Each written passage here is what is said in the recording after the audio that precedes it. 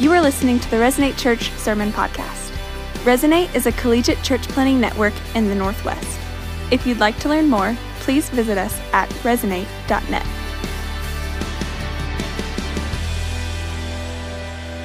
Hey Resonate, we are starting a new series this week called Renewal Starts Here, and I'm incredibly excited about this because we're chasing after our very heart and what it means for us to have renewal in our spirituality. And I go all the way back to a moment where I'm in college to really connect this all together for me personally.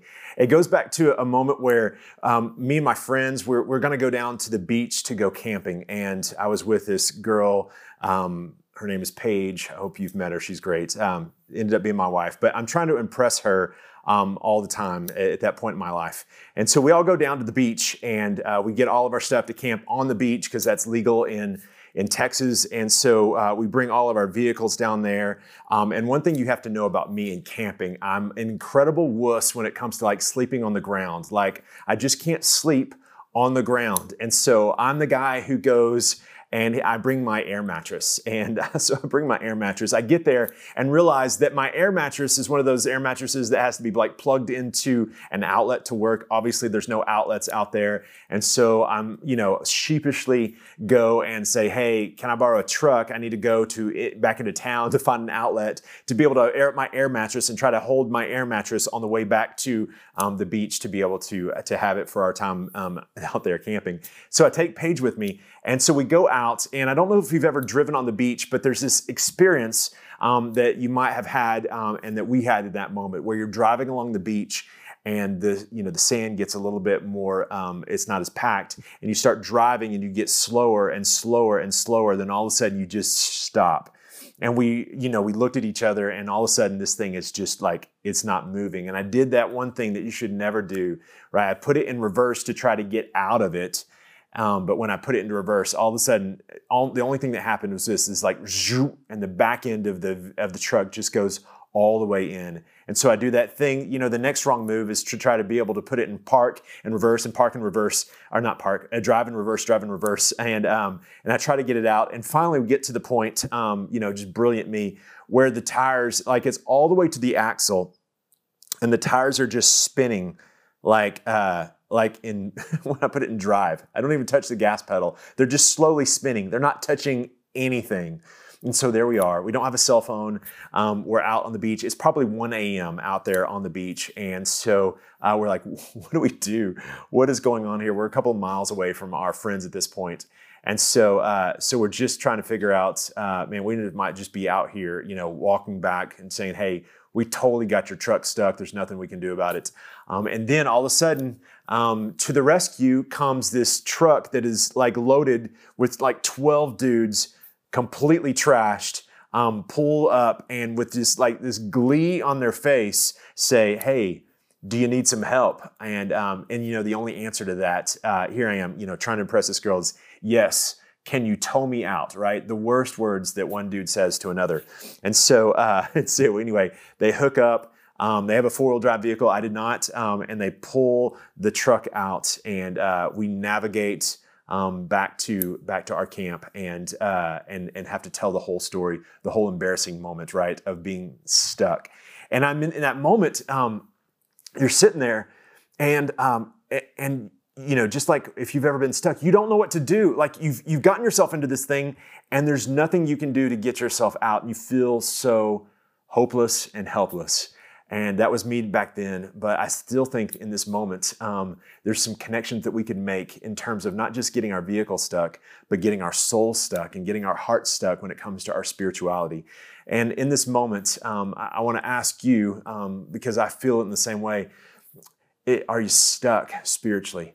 Are you in a place like many of us that is stuck and maybe it looks like this? Maybe you struggle to feel connected to God. Is that something that you can connect with? Or maybe you struggle to pray regularly and connect with God in prayer and you're like, hey, this is a struggle to be able to do this.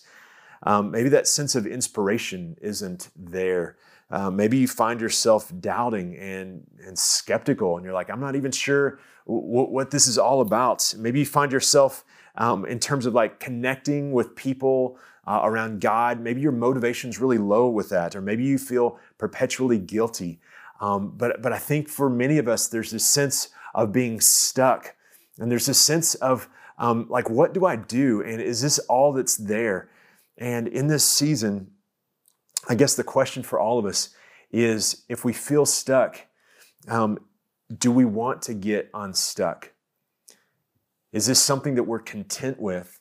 Or do we begin to have this thing like, hey, I want to get unstuck. I want to not be content with where I am in this moment. And so I think we ask ourselves those questions. We begin to say, hey, do I feel stuck in this moment? Is there something that I want to be able to get a sense of like, of newness, of freshness, of not being able to be in the same place? And so if you're like me, and you begin to think about, okay, if I'm stuck and I want to get out of this, really, what does this look like? And sometimes it can feel like getting unstuck spiritually has to be this like lightning bolt moment, or it has to be this super spiritual moment, or you have to do all this stuff that is just like really radical. And really what I want to do is today I want to talk, and for the next few weeks, I really want to talk about how to really get our souls and our hearts unstuck in a way that's not confusing, but as a way that's clarifying. And so the good news is this series is aimed for our hearts. It's aimed for the very sense of who we are. It's aimed at getting us unstuck. It's aimed at helping us to experience Jesus, maybe like we've never experienced before. And so over the course of this, we're going to try to figure out how we can experience Jesus together. And one of the things that you're going to have an opportunity to do is not just hear sermons, but we want to provide you with a resource called The Pursuit of God by a guy named A.W. Tozer. And this is just a classic book on really what does it mean to have hearts that long for God. And so if you're a part of a discipleship relationship, we want to provide this, and it's going to be like $3 for you to get this, super cheap. And we want this to happen for all of us to be able to have this. And it might be the best $3 that you've ever spent in your life. But this is one of those core things. And I want to give you just a little bit of an understanding, because I want us to get this, and I want us to be able to simplify what this means. And one of the things that I think about is like, in this moment, we need to be like Michael Scott. Like, we need to understand, hey, what does it look like for spiritual renewal? Can you explain this to me like I'm 5? And so we want to make this simple, but we want to make this profound. And so as we think about what this looks like, there's a moment that we're in our culture. There's a moment in our church. And I think there's a moment that this book speaks to. So let me give you a quote out of this book. In this hour of all but universal darkness, one cheering gleam appears within the folds of conservative Christianity, that there are to be found increasing numbers of persons whose religious lives are marked by a growing hunger after God Himself. They are eager for spiritual realities, and they will not be put off with words, nor will they be content with correct interpretations of truth.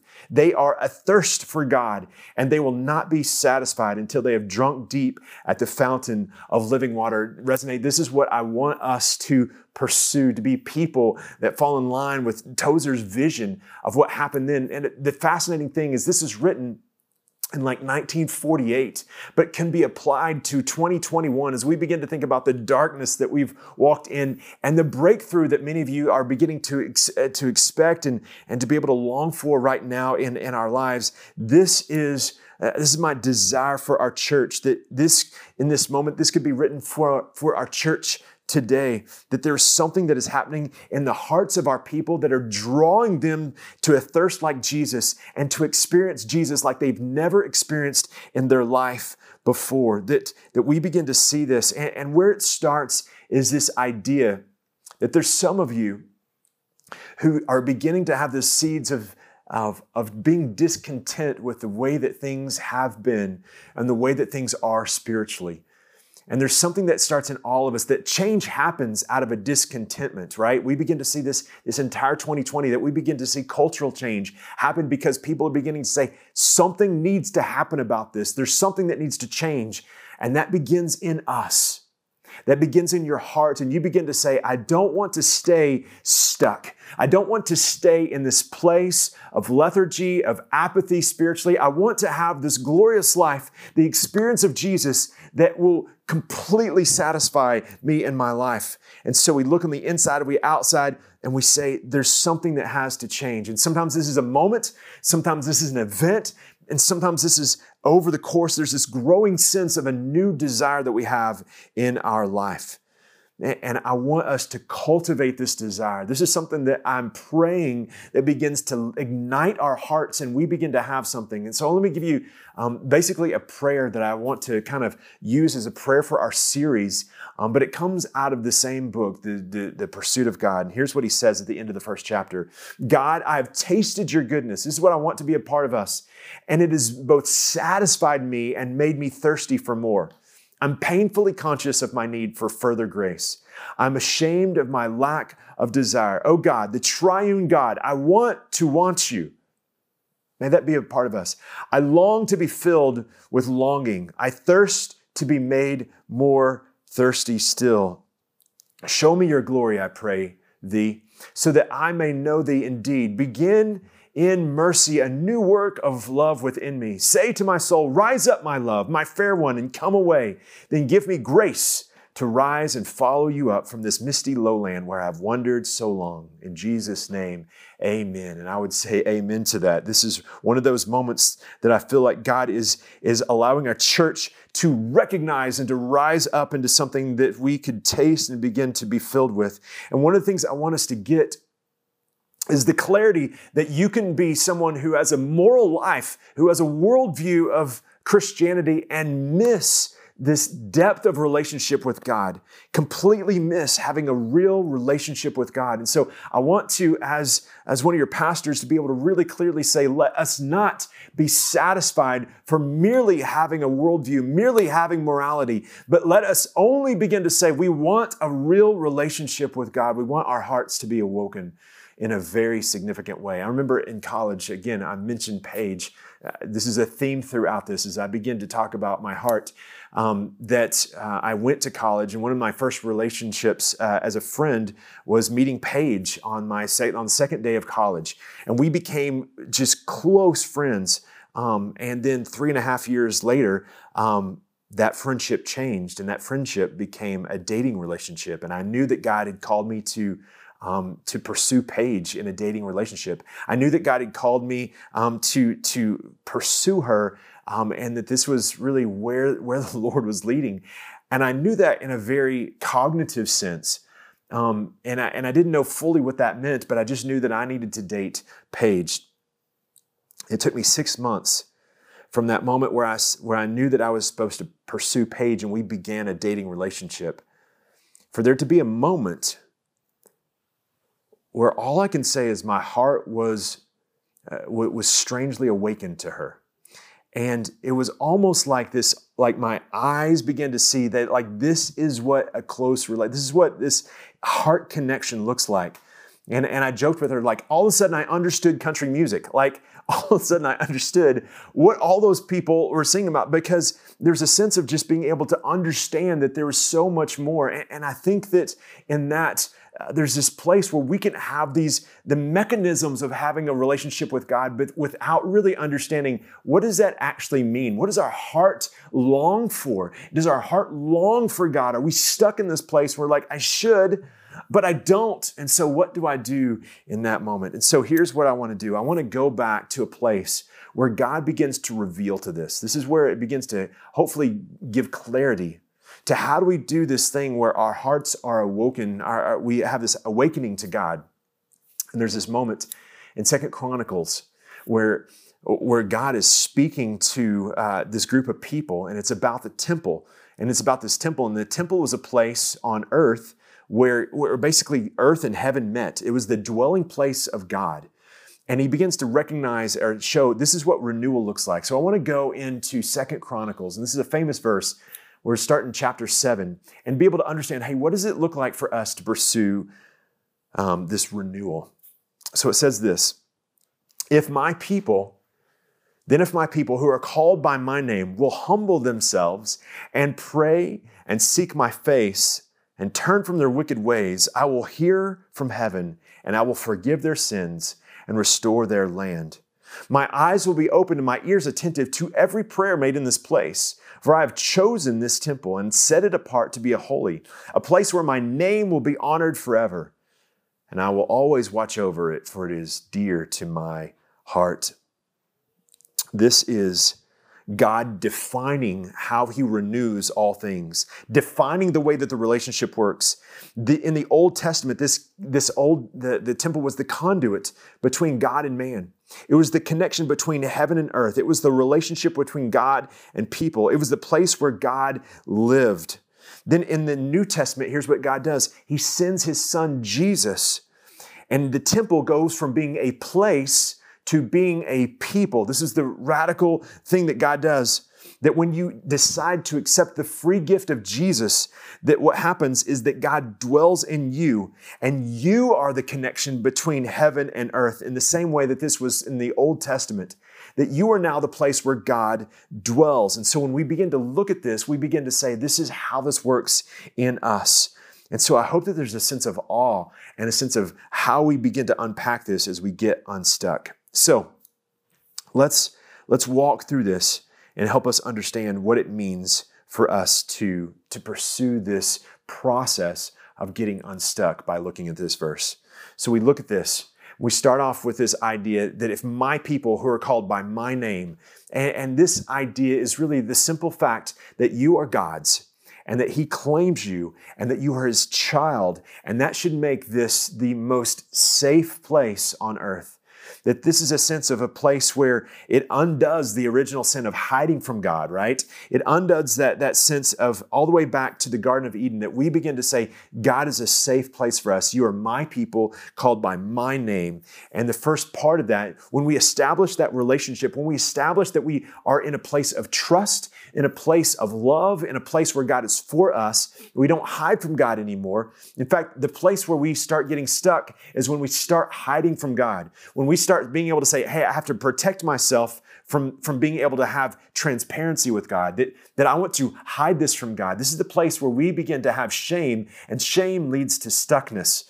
And so we begin to see this moment that it starts with the relationship of safety, and that safety allows us to move into a place of humility. It says, if they will humble themselves. Now, let's do some work on this, because as a group of people around us in our culture, everything is fed to you to be able to say, you need to value yourself, you need to promote yourself, you need to have something that you create and begin to really focus on yourself. Everything is trying to put the focus on ourselves.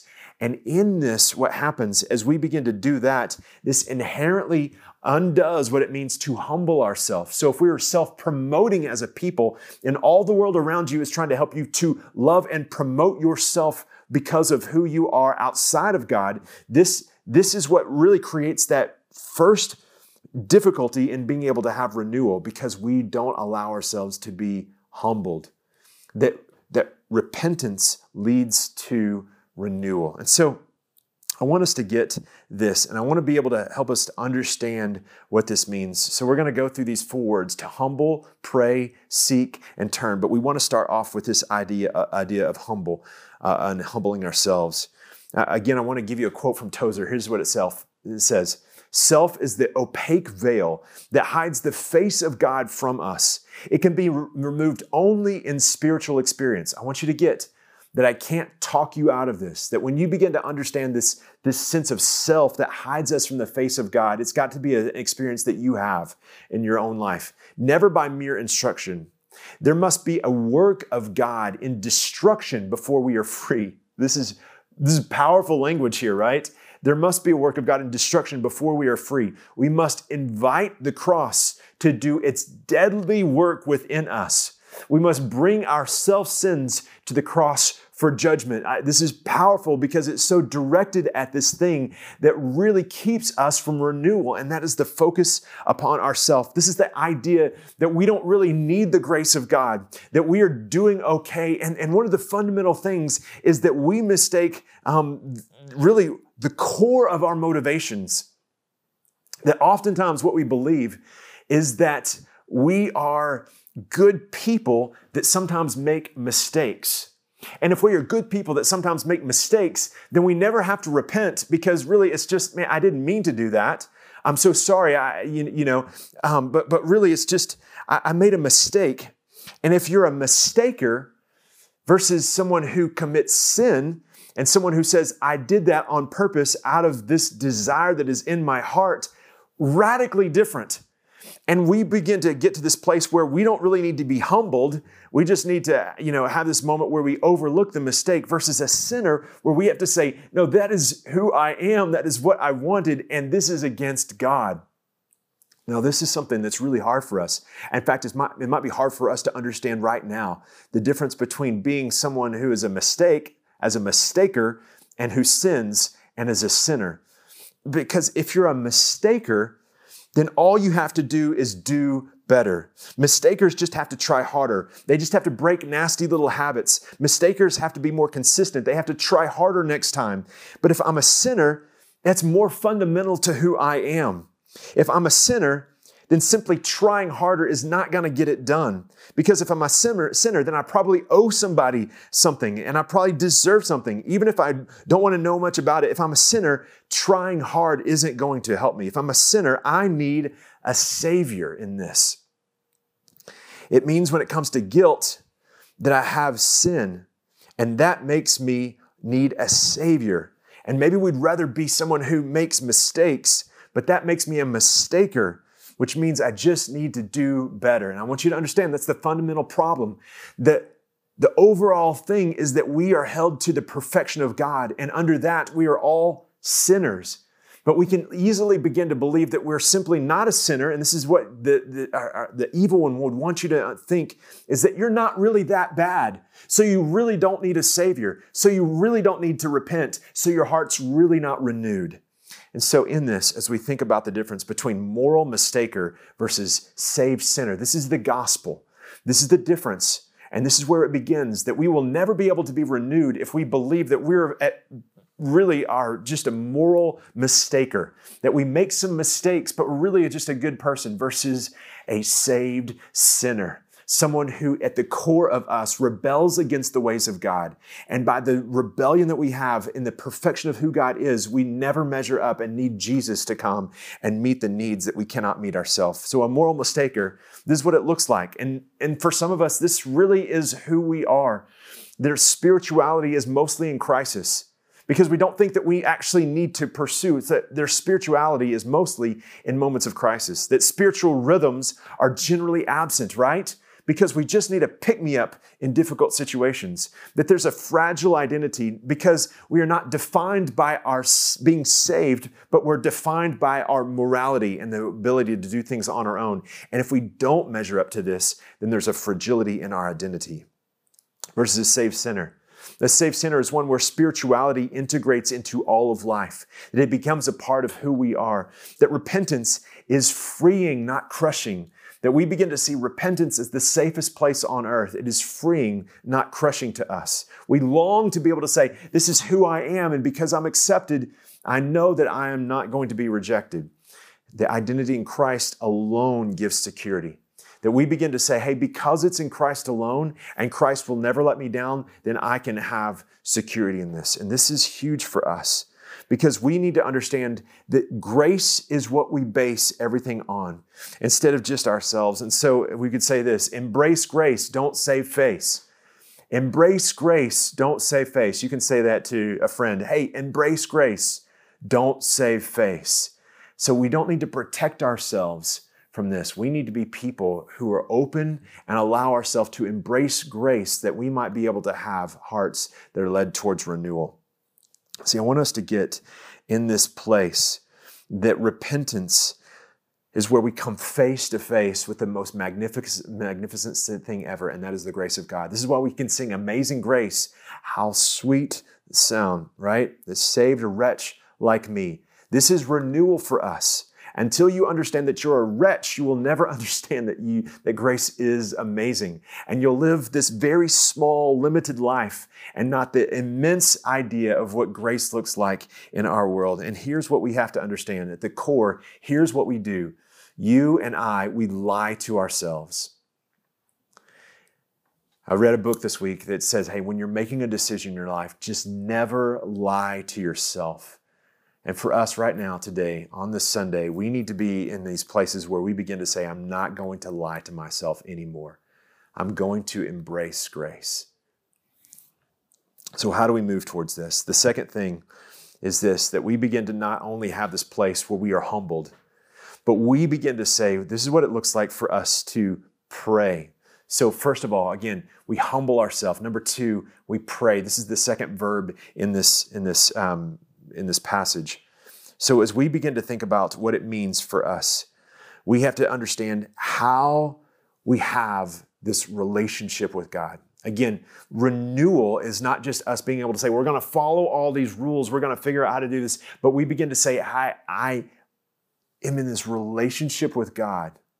And by the grace of God through His Son, Jesus Christ, I can begin to align my heart with God. And it's not just me trying to figure out how do I respond to this, but I enter into this real relationship. And this is the nature of what happens, is that prayer is the conduit of relationship. That conversation is the conduit of relationship.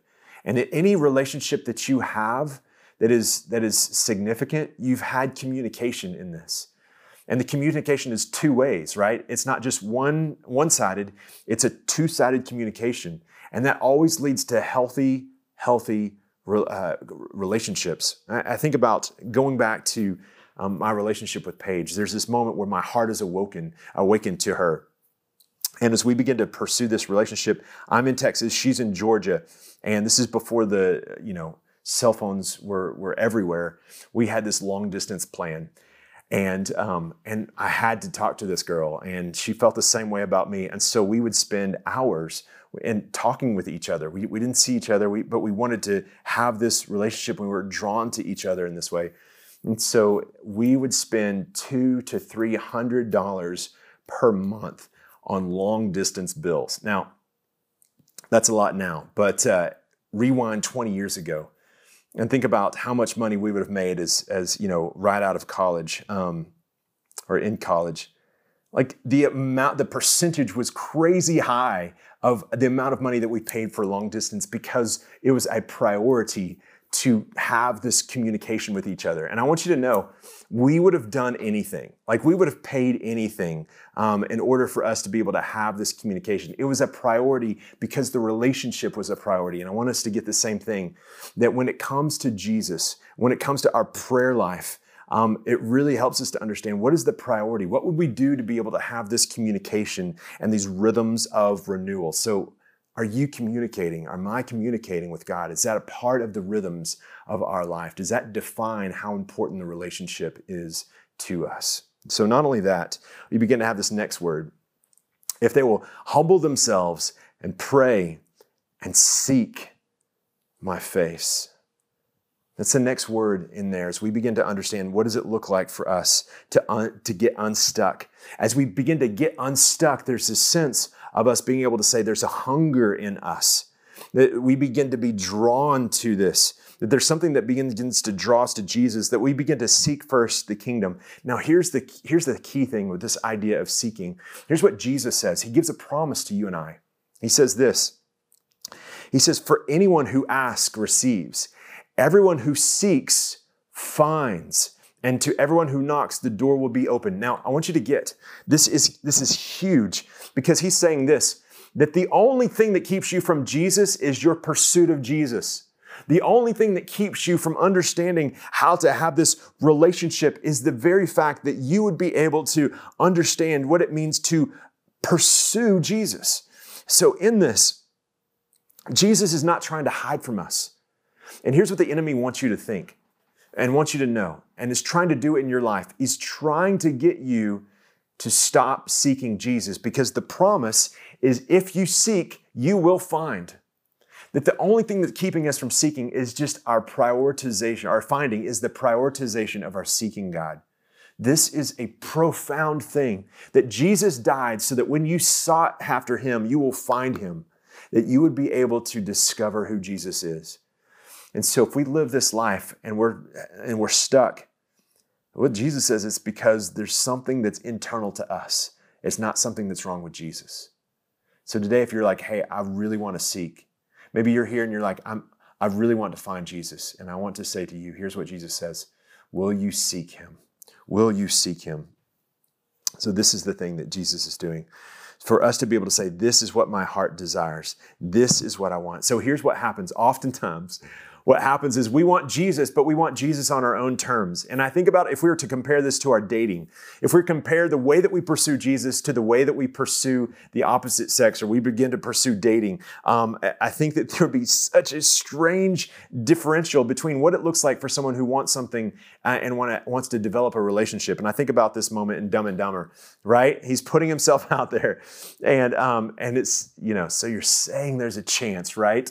There's a sense of his desire for this relationship is so significant that he's just saying, okay, whatever it takes, I'm going to do this. And so for us, man, some of you guys, man, when you're pursuing someone, you do crazy stuff, right? You clean yourself up. You smell good. You'll drive hours. You'll do all this stuff that is just bizarre. And if you were to say, hey, this is what I did to try to get the attention and the affection from this person, we would be able to say, man, that doesn't make any sense. But you would say, it makes sense because I'm in love. It makes sense because I have this desire in my heart, so I do this thing. And I want us to get, and there's a sense of us, what does it look like for us to pursue Jesus? And what it says is we will find him. And so it says this, we seek this. And the last piece to this is the word turn. If my people who are called by my name will humble themselves, if they'll pray and if they'll seek and turn from their wicked ways, then I'm going to heal their land. I'm going to forgive their sins. This is what we get to this moment. We begin to have this place where you begin to see renewal in action, that there's a place where we begin to say, when Jesus comes in, it says that there's something that changes in the way that we act and what we do, that the old is gone and the new is here. This new life permeates the life of the believer. And so we've experienced this. And honestly, I think that this is where we begin to see the gospel just completely change the world, is when people look at other people's lives and they're like, they're never the same. They're not the same anymore. And so your life, you might say, hey, this is who I was pre-Jesus, and I'm not the same. And other people might look at your life and say, man, you are totally different than you used to be, that you're someone new. And that is the most clear picture of what renewal looks like when we begin to see behaviors change. And you're like, that was the old me. That was not the redeemed me. That was not the sanctified me. There's something new as Christ reveals his life in me. And so over and over in the Bible, we see this. We see just person after person. We see Zacchaeus, the prodigal son, the disciples, Paul, Moses, all the Marys, right? All these people that have this moment where they begin to say, hey, my life is completely different. There's this place that we get unstuck, and that leads us to a place where we begin to turn from our old ways and embrace Christ. And so here's what we begin to say. How do we get unstuck? That we begin to get to this place where we're humbled, where we're hungry, and we have new habits. So if I was going to explain it to you like you're a 5-year-old, that there's some place, right? This might be too big for a 5-year-old, but that we're humbled, right? We begin to see this sense that there's something that begins to rise up within us, and we begin to say, I'm going to seek you, God, and with the reality that I'm going to be found, or I'm going to find you. And then these new habits that we have. And when we do this, here's what we begin to see, is that when we do this together, it begins to change the world around us. Over and over for the last 2,000 years, if people have progressed through this and they've had this moment of renewal, the world has changed. it literally, there's these revivals that happen. And as people begin to say, hey, I've discovered Jesus, people begin to see their lives and they begin to say, I want that. And it begins to be contagious in this. And we call those moments revivals. And those spiritual breakthroughs that begin in one person and begin to spread across other people. This is what history shows us over and over, that this is happening. But this is not just a thing of history. This is a thing that's happening right now, Resonate Church, that across the world, there are these places where there's a breakthrough happening in the gospel, that the churches are being planted, disciples are being made in a way that is prolific and significant. And I could tell you things that would blow your mind about the Christian church. And every single time when people have begin to study these places, that right now in this time, in this place, there's this sense of it all goes back to the very same thing. And it's hearts that are being renewed. It's people who are spending time praying and fasting, that are being connected to the Word of God, and they're being able to say, this is changing everything. All this strategies are different, but the one thing are the same, is that people are humbled, they're hungry, they're habitual, and God is showing up in significant ways, changing their lives, changing the world's, and this is what we want to begin to see God do in us. And so we ask ourselves, what does this look like? And so let me give you a word picture. It's from Ezekiel 47. And in Ezekiel 47, really what it shows is this moment where in this vision, Ezekiel describes the trickle of water spilling out from underneath the threshold of the temple. And as Ezekiel has the water flowing out off the temple steps, it begins to describe that the water begins to get deeper and deeper. And it starts at the ankles and goes to the knees. And then it gets waist deep. And then it's too deep to cross. And the vision ends in Ezekiel 47 with this trickle becoming a raging river that brings life and redemption to everything that it touches. This is my desire for us, that we begin to see the trickle of water. We begin to see this come to this place that we might experience Jesus more than any time before in our lives. And so for us, where do we need to be in these places? Where do we need to repent and be humbled? Today, is there a place that you begin to say, hey, there's a place that I know that I need to be able to say, God, you've got to do more. Maybe where is it we need to see renewal to be hungry? That we begin to see this sense of like, there's a longing that I want to have towards you. And will you begin to increase my desire for you today? Or maybe where do you need to create new rhythms that creates new habits? And we begin to have these places where you say, okay, I might not be able to control anything, but I can control my habits. That I'm going to take and spend time in prayer. I'm going to spend time in the Word. I'm going to spend time denying myself of good things for something that is better in terms of fasting. And so what does it look like for us to be able to do this? Where do we need to repent? Where do we need renewal? Where do we need to create new rhythms in our life? Resonate Church, my prayer is that through this season, that God begins to awaken your soul. That God begins to open your eyes, that God does something in all of us that calls us to have a longing for Him that might be more significant than we ever have in our life before, that we would discover what God has in terms of His desires for us. In a minute, Austin is going to play for us just one last song, and I want us to be able to take and focus this time and say, God, make it true in my life. So let me pray for us.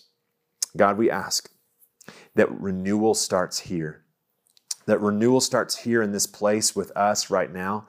Lord, I pray that across our sites, across states, across time zones, anyone who's hearing this, Lord, that you would begin to just press into our hearts and begin to reveal to us something maybe that is fresh right now, that we begin to be inspired towards being able to pursue you, God, that you would begin to show us something that is profound in who you are. We pray that it would be so. Lord, speak to us right now as we sing this song. Reveal to us where we need you desperately in our life. Amen. Thank you for listening to the Resonate Church Sermon Podcast. If you are a college student in the Northwest, or if you simply want to see college students come to know Jesus, please connect with us by visiting resonate.net.